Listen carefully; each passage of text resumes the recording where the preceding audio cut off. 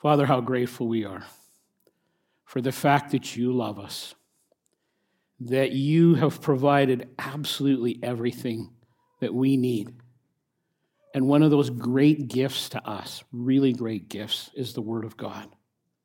And as we consider it now, how we invite you to be exalted, we just open our life up for you to probe and to encourage and to shape and to mold us, because it's the best way to do life. And so we're grateful for the opportunity to consider it now. And we do this now with anticipation and with joy. In Jesus' precious name, amen. I was 18 years of age, first or second semester of my first year in my undergrad. And I was taking a liberal arts course. Don't remember what it was called, but it was basically about art appreciation. And the final exam had two elements to it. And one element was you had to write two essays based on two paintings that the professor hung at the front of the classroom, where you had to talk about composition, how it's put together, the artistic ability, and the message that the artist was trying to convey, in your opinion. One of the two paintings, one of the renderings, was a print of the Last Supper. And the original hangs in the Louvre in Paris, France. In this painting, Jesus is in the center, and 6 of his disciples are on one side and 6 are on the other. But in this unique painting, he had put walls of the building they were in, but they were just framed. And you could see right through the walls, out into the landscape in the background, and there was some hills and a little lake, which is, of course, not in keeping with Jerusalem, the water like that. But it was really a beautiful scene. And as you looked at it carefully, getting ready to evaluate it and write about it, you noticed something, if you were looking carefully, about the portrayal of Jesus that set him apart from the other 12 disciples, not in a good way. And I'll finish what I'm saying about that later in the message, so be listening for that. This morning we begin a major series of messages, 11 sermons, walking expositionally. So that's basically verse by verse through the book of 1 John. And so if you have your Bible, your hard copy, or your device, I invite you to turn with me. Now, 1 John, he writes 5 books in the New Testament. He writes the Gospel of John, then 1st, 2nd, and 3rd John, which is right towards the end of the Bible. And then he writes the book of Revelation. And so if you're going off to the right there, you'll come to Hebrews and James and the 2 books of Peter, and then 1 John. If you come to Jude or Revelation, you've gone a little too far. 1 John chapter 1, and we're just going to look at the first 4 verses today. And as I read these verses, I remind you, this is the word of the Lord. John the apostle writes this: "That which was from the beginning, which we have heard, which we have seen with our eyes, which we have looked at and our hands have touched, this we proclaim concerning the word of life. The life appeared. We have seen it and testified to it, and we proclaim to you the eternal life, which was with the Father and has appeared to us. We proclaim to you what we have seen and heard, so that you also may have fellowship with us. And our fellowship is with the Father and with his Son, Jesus Christ. We write this to you to make our joy complete." The name of this series of messages are beautifully portrayed in these first 4 verses. The series of messages, the real Jesus. The real Jesus. The book of 1 John is written not that far removed from the time when Jesus was doing ministry alongside his disciples. The church has, when Christ ascends to the right hand of the Father, the church explodes in growth. There's churches of multiple thousands of people. Don't let people tell you that all the churches were really small. They weren't. Some of them were very large. The church is exploding in growth. But the people in authority in that time didn't like this. And so the persecution begins in earnest that Pastor Dylan referenced from the book of Matthew. And the persecution begins in earnest. And the followers of Christ, almost all of them, lost their friends, lost their homes, lost their livelihood, lost their freedom, and many of them lost their lives because they were followers of Jesus. The leadership of the early church over the decades, basically all of them imprisoned and died a gruesome death simply for following Jesus. And so when people stand for something on principle that has changed their life, they are deeply committed. You have to be deeply committed because otherwise, if you're facing what they're going to give you, you are going to walk. But a few years have now gone by as John writes the book of 1 John. And the church has begun to waver. Their commitment is declining. They're failing to stand up for Christ the way they have been in the last few decades. Heretical movements have begun to arise within the church. A heretical movement is a group of people that openly and fervently teach things that are in direct opposition to the Word of God. And primarily you can identify these groups by the fact that they will deny the theological truth of the Trinity and especially about who Jesus is. They'll deny something that's absolutely true and absolutely clear about Jesus. The last of the original disciples, because the rest of them have been murdered for their faith, is near the end of his own life. And he writes the book of 1 John under the inspiration and direction of the Holy Spirit. And the book he writes is about the real Jesus. It's divided into 3 sections, this book. And the first section is about light. The second section is about love. And the third section is about life. And today is going to be a bit of an introductory talk. And the big idea of this talk today is redirected. And it's reflected in the book of 1 John. I've said this many times before, I'll say it again. If all Jesus ever did for us was die on the cross and by doing that offer forgiveness of our sin and saved us and gave us eternal life, that would be more than enough.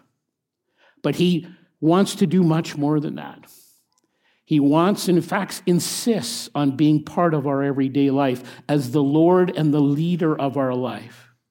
And he wants to shape, he wants to repurpose, and he wants our life to reflect him. He wants to redirect our very life. And so through the course of this talk today, I'm going to be talking to you about what's your redirection story.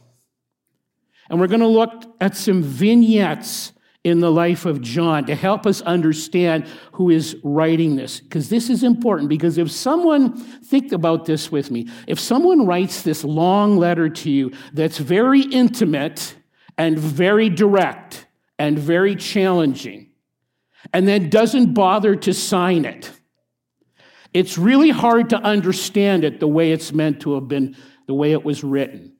It's important to know who wrote the book. It helps you understand. It helps you allow it to be more deeply applicable in your life. And so we're going to look for a couple minutes into the life of John. John is probably in his early 20s when he first encounters Jesus. John is fishing with his brother James on the Sea of Galilee and another set of brothers. All 4 of these guys end up being followers of Christ. James and John are small business owners set up to one day take over the family business. They have numerous boats. They have employees. This is their future. This is how they will feed their families. This is how they will pass on a legacy, which is a big deal today, but it's a huge deal for them. They're working hard. And one time, and it's recorded in all four Gospels, but you could read about it in Luke chapter 5, verses 1 to 11, Jesus walks by. They've been fishing all night. They've caught nothing. They're professional fishermen. The fish are not biting. They're ready to call it a day and get some sleep. Jesus walks by and performs a miracle in which they receive so many fish that their boat almost swamps. And then Jesus says to them, to the four of them, including John, leave everything and follow me. Now, some of us at that point would probably be thinking, where am I going to get an income? How am I going to pay the mortgage? Try to imagine with me. You walk over to your truck, you take off your tool belt, you put it in the cab, you lock it, you walk away, you never go back. You turn off your computer at your IT work and leave. You see the kids off at the end of the day in your teaching role. You lock the door and you walk out never to come back. Because you're going to follow the real Jesus. John is an all or nothing kind of guy. He's a man's man in every sense. And he drops everything, boom, parks the boats, boom, and leaves behind everything and follows Jesus. Has Jesus ever asked you to give up something in order to redirect your life? If he hasn't, maybe you just never noticed, but if he hasn't, he will.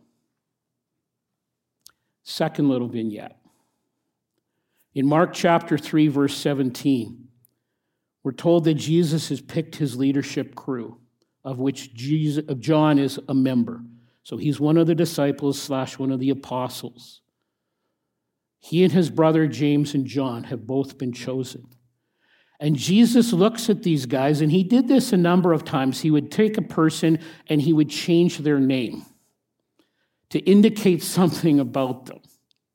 He looks at John and James and he says, you will be called the sons of thunder. We don't get many thunderstorms around here. I wish we got more. But when we do, what happens? Maybe your dog freaks out and hides under the bed because it is loud and it's aggressive. Some people have trouble sleeping when there's a thunderstorm. Some people are really startled when the thunder or the lightning cracks. And Jesus calls them the sons of thunder. Do you have a nickname? People sometimes give nicknames to people that they like or they love. Sometimes they give them to people they don't like at all. And these nicknames are descriptors of something about you. I give nicknames to people. People that I like or people that I love. I almost never use those nicknames in front of them, but it's a sign of the affection I have for them. And so Jesus has prayed all night. He has chosen his leadership team. And he makes this observation about James and about John. They are the sons of thunder. And we can infer from this that Jesus looked at these guys and said, they have some very intense personalities. Another little vignette. One day, Jesus sends out some of his team ahead of him to the land of the Samaritans. He's up in northern Israel. He's heading to Jerusalem, and he takes a path that you would never normally take in those days. He goes into the land of Samaria. Samaritans are an offshoot of Judaism, and there's intense racial and theological animosity and bigotry between these two people groups. And so you didn't go into their territory, you just avoided that, and they didn't go into yours. And it says this in Luke chapter 9, beginning in verse 52. So Jesus sent messengers on ahead who went into a Samaritan village to get things ready for him. But the people there did not welcome him because he was heading for Jerusalem. When the disciples James and John saw this, they asked Jesus, "Lord, do you want us to call down fire from heaven to destroy them?" But Jesus turned and rebuked them that he and his disciples went to another village. And Jesus is saying, hey, sometimes you share the gospel and people are just not interested, okay? What are you going to do? They're not interested. But for James and John, their solution was, let's scorch them. Let's kill them all. And Jesus turns and rebukes them because of the way they've treated this people group. Are there any kind of people you don't like? See, that kind of thinking is incompatible with being a follower of Jesus. Jesus wants to love them. He wants to serve them. He wants to have a relationship with them. He wants to call them out, and he wants to redirect them. John, on the other hand, wants to wipe them out. Here's that statement I talked about earlier. Have you ever said or done anything you regret? Sometimes we make mistakes like I did, but sometimes we do things that are really not good. I've certainly done things that are really not good and said things I really shouldn't have said. And if you think you've never done that, just ask someone that knows you well and they'll remind you of all the times that you have. There's another thing in Mark chapter 10, another little vignette. In chapter 10, beginning in verse 35 of Mark. One day, James and John, the sons of thunder, come to Jesus, and they say to him, and I'm just kind of summarizing here, we've got it all figured out. And we want you to do something for us, Jesus. When you're done your mission, when everybody's declared you as Messiah, when you have allowed us, and this was the way they thought of him at this point, when you have risen to political prominence and you are the warrior king and you've ridden into Jerusalem on your white stallion and you have helped us conquer the Romans and everything is right in the world and your mission is over here on earth and you head up to heaven and are seated on your throne in heaven, we want you to add 2 extra chairs in the throne room for us. And because we're such incredibly humble guys, we're going to let you have the middle throne, and we want to sit on your left and right side. We've got it all figured out, Jesus. And the passage says Jesus ends up rebuking them again and says, listen, guys, it's not about being the center of attention. In fact, it says in verse 44, Jesus says, I didn't come here to be served, but to serve. Jesus, like Dylan said, he loves us. And he is willing to forgive us when I misspeak or when I make wrong choices. He's willing to give me another chance. And by his grace, he says, I want to fill you and empower you with the Holy Spirit on a daily basis because I want to redirect your life.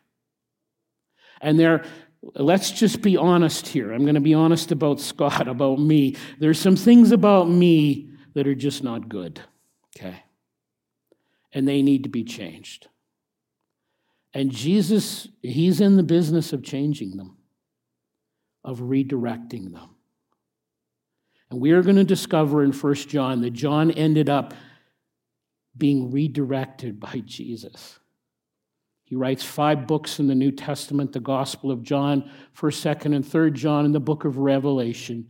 And we are told when we can see from these different books that John ended up becoming Jesus' best friend, the one whom Jesus loved.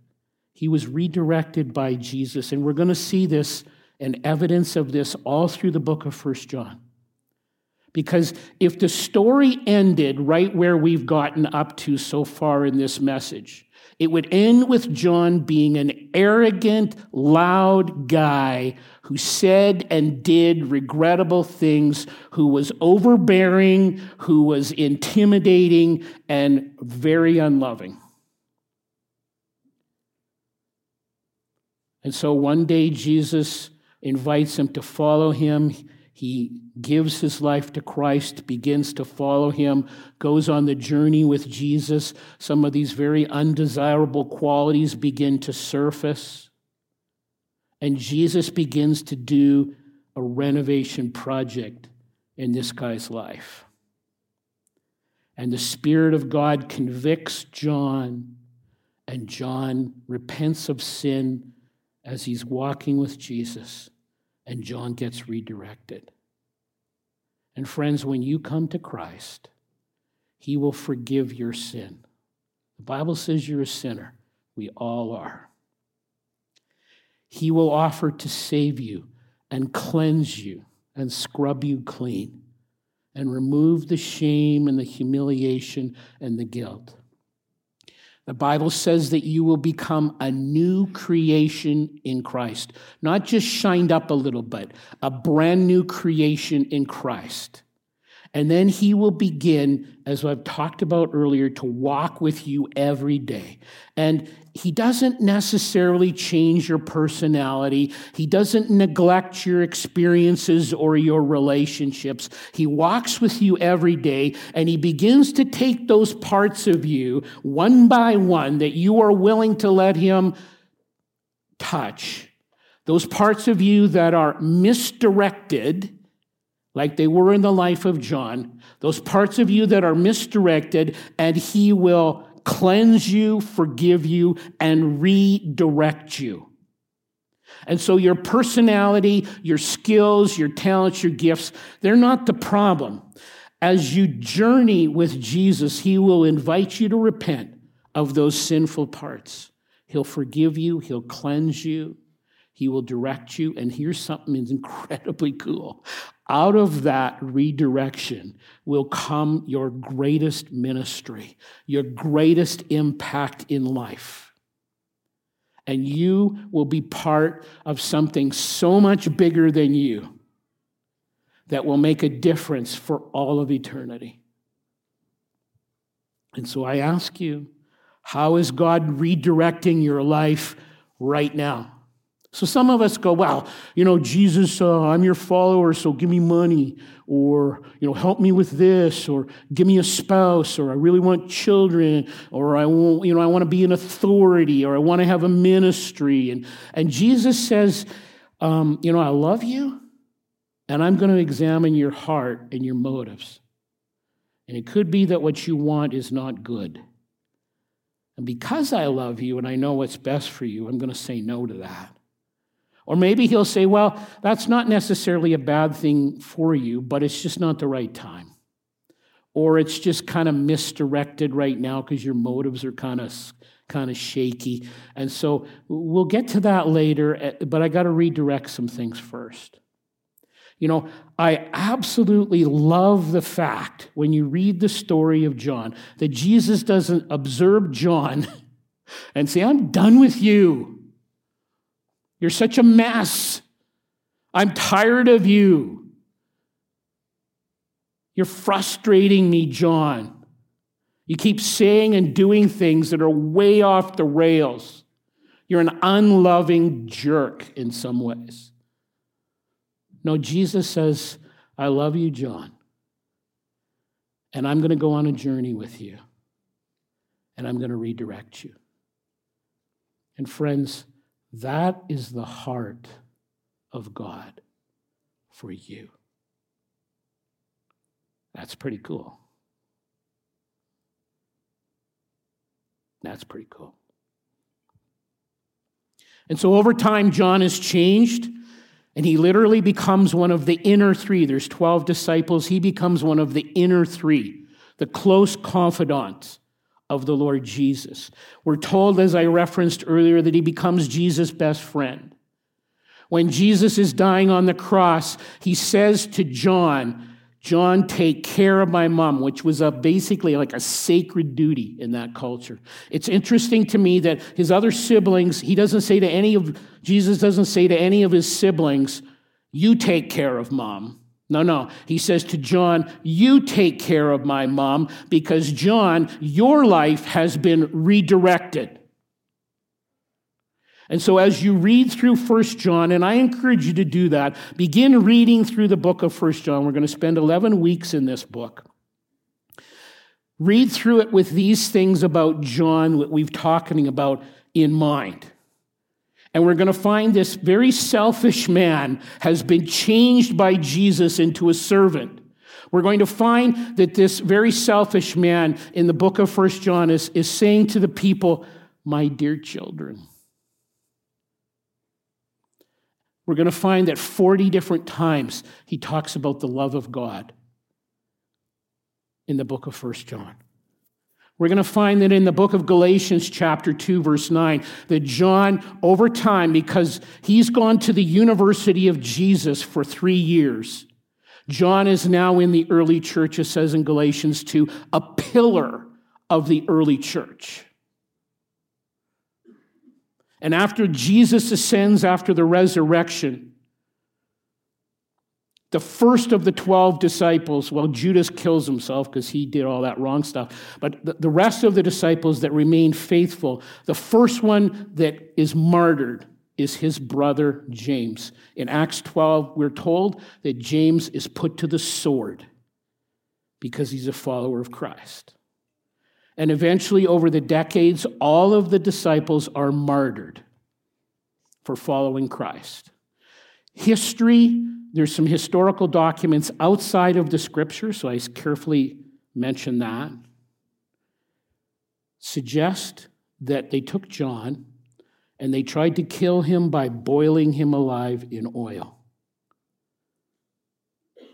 John is a tough dude. John is a man's man in every sense because he would not stop speaking about that Dylan wonderfully reminded us of earlier. Listen to what he said. That's good stuff.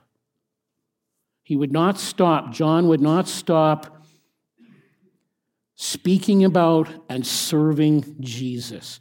So they end up, they can't seem to kill him or whatever. They exile him to this little island of Patmos off the coast. It's just off the coast of Turkey. It's this desolate, wind-blown, which we can all relate to, sort of just rocks, nothing there, where he eventually dies. He dies a thoroughly redirected man. Okay, we're done the introduction, and now for the sermon. Just a little bit. It won't be too long. These first 4 verses of John says this. This book is all about the real Jesus. John, when he writes this, is now an old man, 80, 90 years of age. As I said, the church has begun to waver. Heresies are cropping up.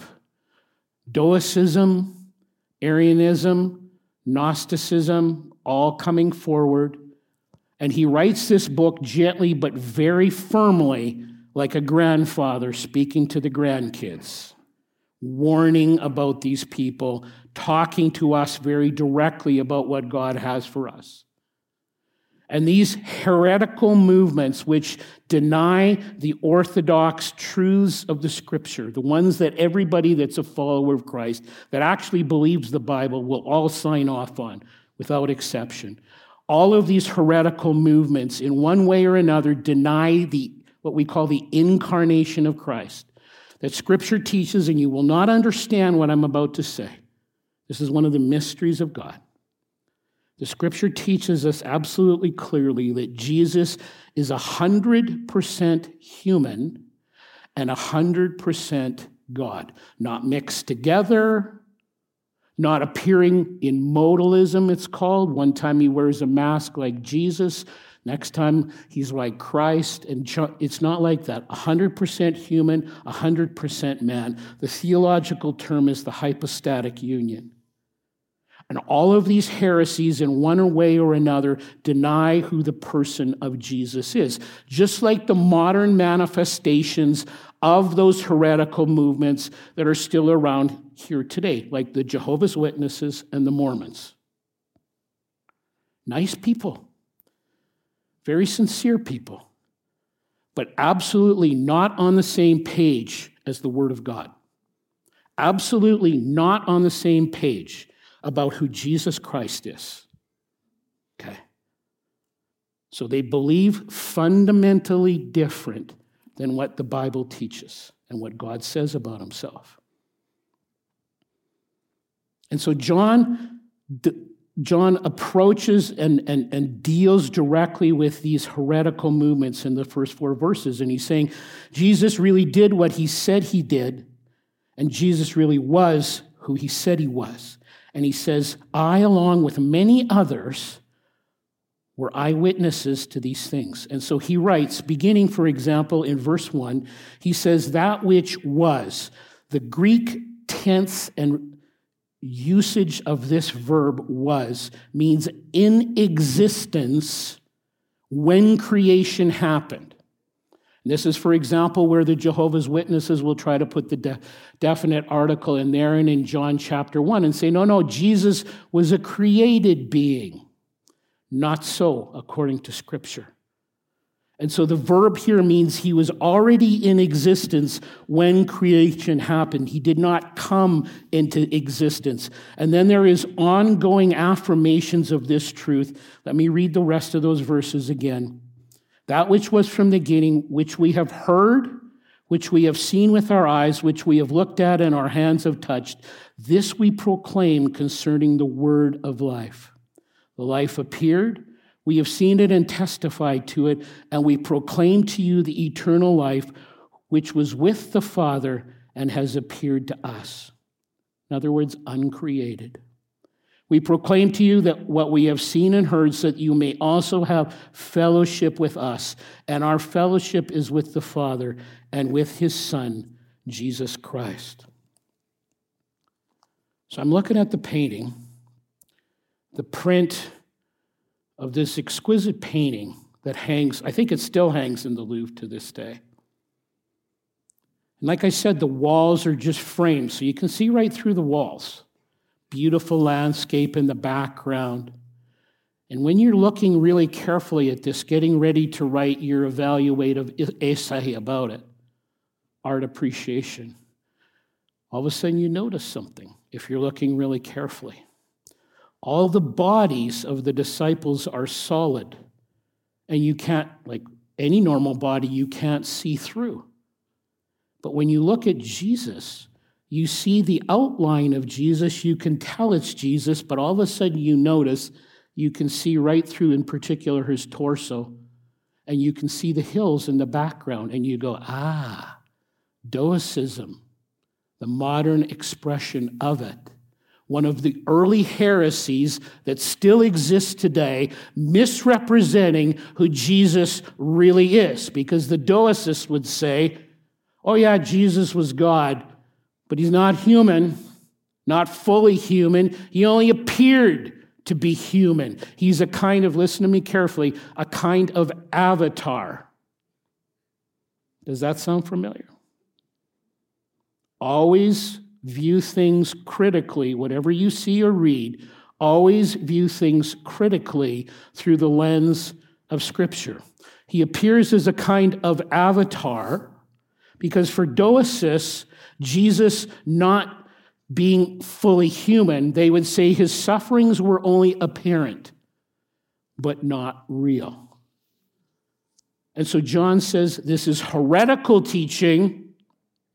Let me tell you about the real Jesus. Let me tell you about the truth about Jesus. Jesus is fully God. He's 100% God, uncreated, but he is also 100% human. I heard him. I saw him. I touched him. I ate with him. He is all man and he is all God. He is the real Jesus who desperately wants to redirect your life if you will let him. I'm going to invite you to just bow your head and close your eyes for a minute. And I'm just going to invite you to pray and say, Jesus, is there something that you want me to give up? Is there an area of my life that you want to do a renovation project on? And if you have the courage, and it takes courage to pray this way, to say, I'm available. I'm open. You can do whatever you want in my life because I'm all in. And frankly, that's exactly what Jesus is asking for. So take a moment. I'm going to give you a moment to think, to pray, and see if the Spirit of God says something to you.